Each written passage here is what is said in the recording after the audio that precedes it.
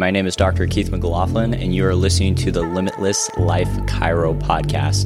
I want to thank you so much for tuning into this free healing information. And ultimately, we're hoping to impact not only your life, but the lives of your communities as well as the world. We are here to help you level up to your limitless life. And of course, anything that's said or done on this podcast does not constitute any medical advice, treatment, or diagnosis. Please seek out the proper physician or healthcare practitioner. Enjoy.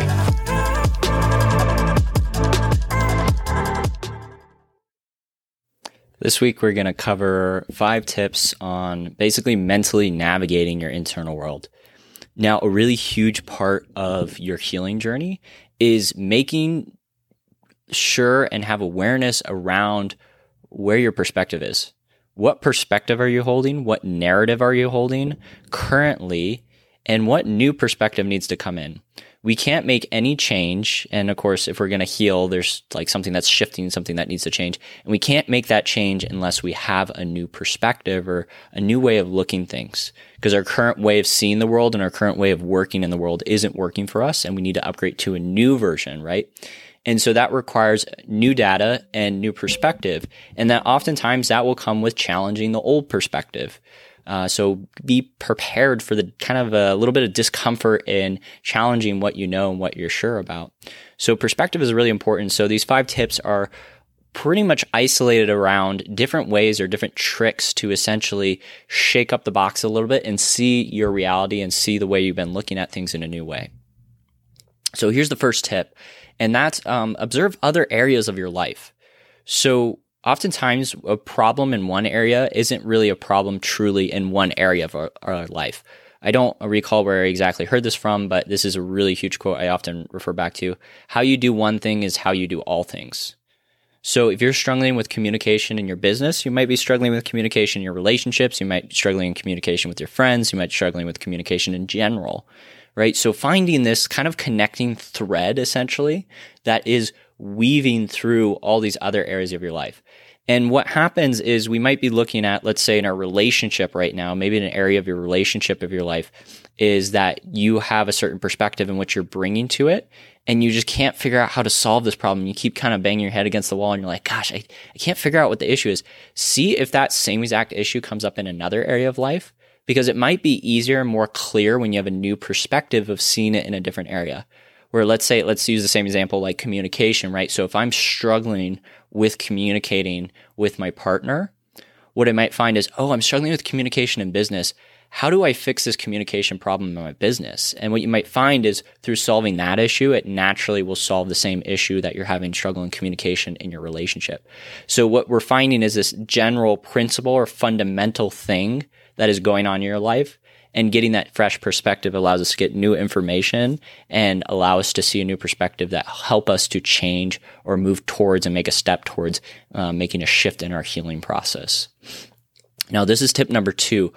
This is something I often use, which is inversion. This came up with the podcast with the DeRossets.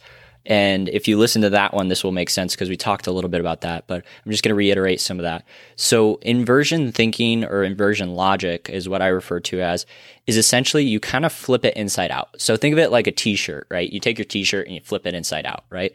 So instead of saying, hey, I have communication problems in my relationship, ask yourself, do I have communication problems with myself? You see how I'm flipping it? Instead of saying, do I have communication issues externally, do I have communication issues internally instead, right? So what we're doing is we're basically taking our current problem, we flip the question inside out. So instead of saying, I'm craving attention, instead asking maybe like, do I give enough attention to myself, right? Or if you feel like you have low self-esteem, take a look at instead of just how do you treat yourself, how are you noticing the people treating you around you, right? Maybe it's a need to change your environment or change the people around you or change the people that you're around, right? So all I'm suggesting is pretty much just flip the question or flip your perspective inside out and ask the question in a slightly different way and see what comes up. And it's not necessarily to get you to a new answer, but give you a new perspective or new data and a new way of thinking things. So that you could see it in a new light, which allows us a chance or a possibility to actually progress and move forward in our healing journey. Oftentimes, if we feel like, and this is probably the cheesy line that we've always heard, which is like, oh, if you are wanting love from somebody else, but do you have enough love for yourself? Right. And so this is just another perspective that's added on and allows us to really see deeper and look deeper behind the illusions that oftentimes come up in our life. And sometimes that first question we ask is coming from the current level of perspective. And we need to ask the question from a new level of perspective, a new version of us. And so maybe even asking that question, which is, what would my new version that's showing up, or my new version of me, what type of questions would they be asking for this case instead? Now, number 3. So that number 2 was inversion. Number 3, negative logic. And this is oftentimes, this is what I refer to as, what you want to do with this one is essentially you find everything that doesn't match up. So instead of asking, why am I not getting more love in my life? Asking, where do I have love in my life? Again, this is kind of similar to inversion thinking, where it's kind of like flipping it inside out. So instead of looking for what is, you look for what is not. Essentially, you're looking for those nots, or right, those double negatives or different things like that. And this is something that actually often doctors will do. We call it ruling out something. So instead of trying to find what's wrong with the person, trying to find the diagnosis per se, instead we try to figure out what is definitely not the diagnosis. And so this is a form of negative logic where we're trying to rule out stuff, so get stuff off the table. Very similar, where it's like you can take your perspective or the way that you're looking at your current problem in life and look at it in a way of like, what's the certainty that what is definitely not the issue here, or what definitely doesn't need to change, or what's definitely like off the table.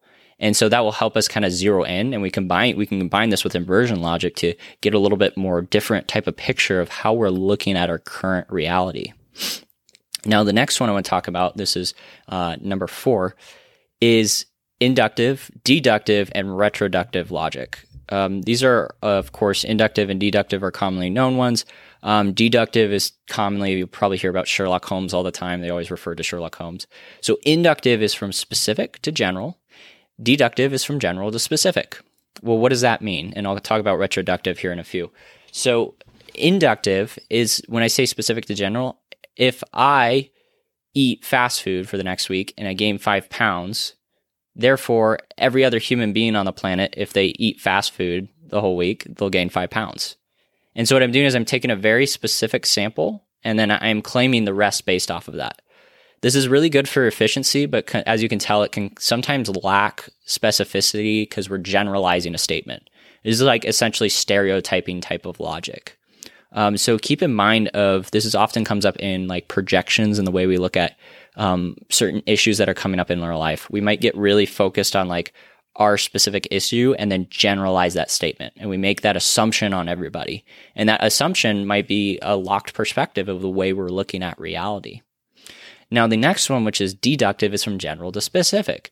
So we're saying if all of the U.S., in all of the U.S., when we notice that a large majority or a large group of people, when they eat a lot of sugar, they get diabetes. And I'm just generalizing. None of these are like actual facts. I'm just like generalizing this type of stuff.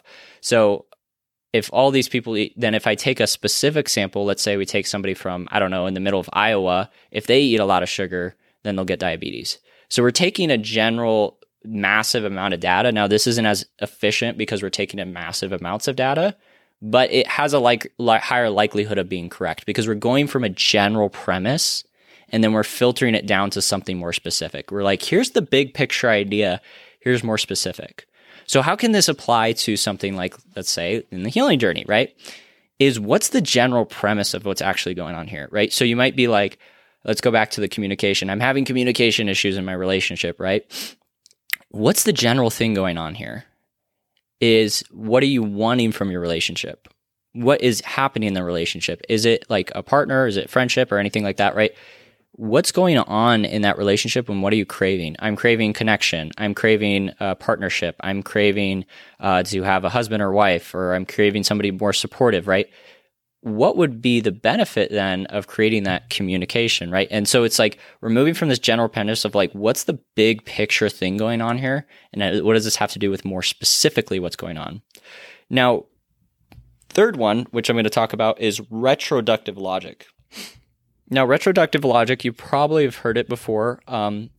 Retro being backwards or like from behind, ductive being a process. This is the split up the prefix and the actual content of the word. And so essentially what I refer to as, this is my understanding of it, is it's reverse engineering. So what we're going to do, and you've probably done some type of reverse engineering, right? We start with the end in mind, and then we find our way back to the beginning.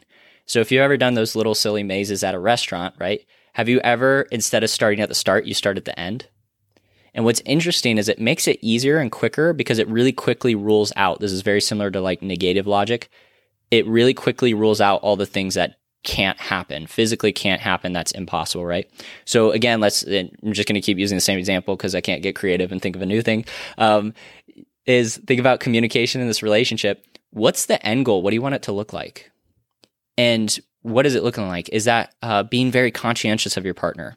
And so then being in conscientious of your partner, that would mean that where you're at right now is you don't have enough conscientiousness. So would there be something that you can implement where your partner reminds you, like every time you come home, to start creating the habit, and you can work with your partner to create the habit of becoming more conscientious, which allows more communication to happen, which eventually allows the bigger picture, which is the deductive, which is to have more connection with your partner. Right? So this is another method where what we do is we flip the maze, essentially. Instead of starting at the start, let's start at the end and then find our way back to the start, and then see how we can get our steps to make it there. Now, for the final tip, which is the fifth tip, and this one is second order thinking. So instead of first order thinking, we're going to move to second order thinking. What second order thinking is we're thinking about the secondary or even tertiary or quaternary effects of what we do. So let's say you get a donut because why? You're hungry. That's the first order thinking. I'm hungry. I see food. I'm going to eat it. This donut looks tasty, right? What's the secondary effects of eating that donut?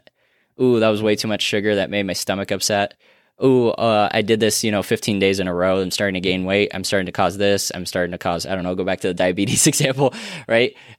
Is it starts having secondary effects and tertiary effects down the line. And then, if I eat really crappy my whole lifetime, that leads to eventually my kids not benefiting from my bad healthy habits. And then they have changes in their gene pool. And then that changes their likelihood of success in life. That changes how their mentality is. That changes, there's tertiary, quaternary, and it just keeps going. There's effects that happen down the line.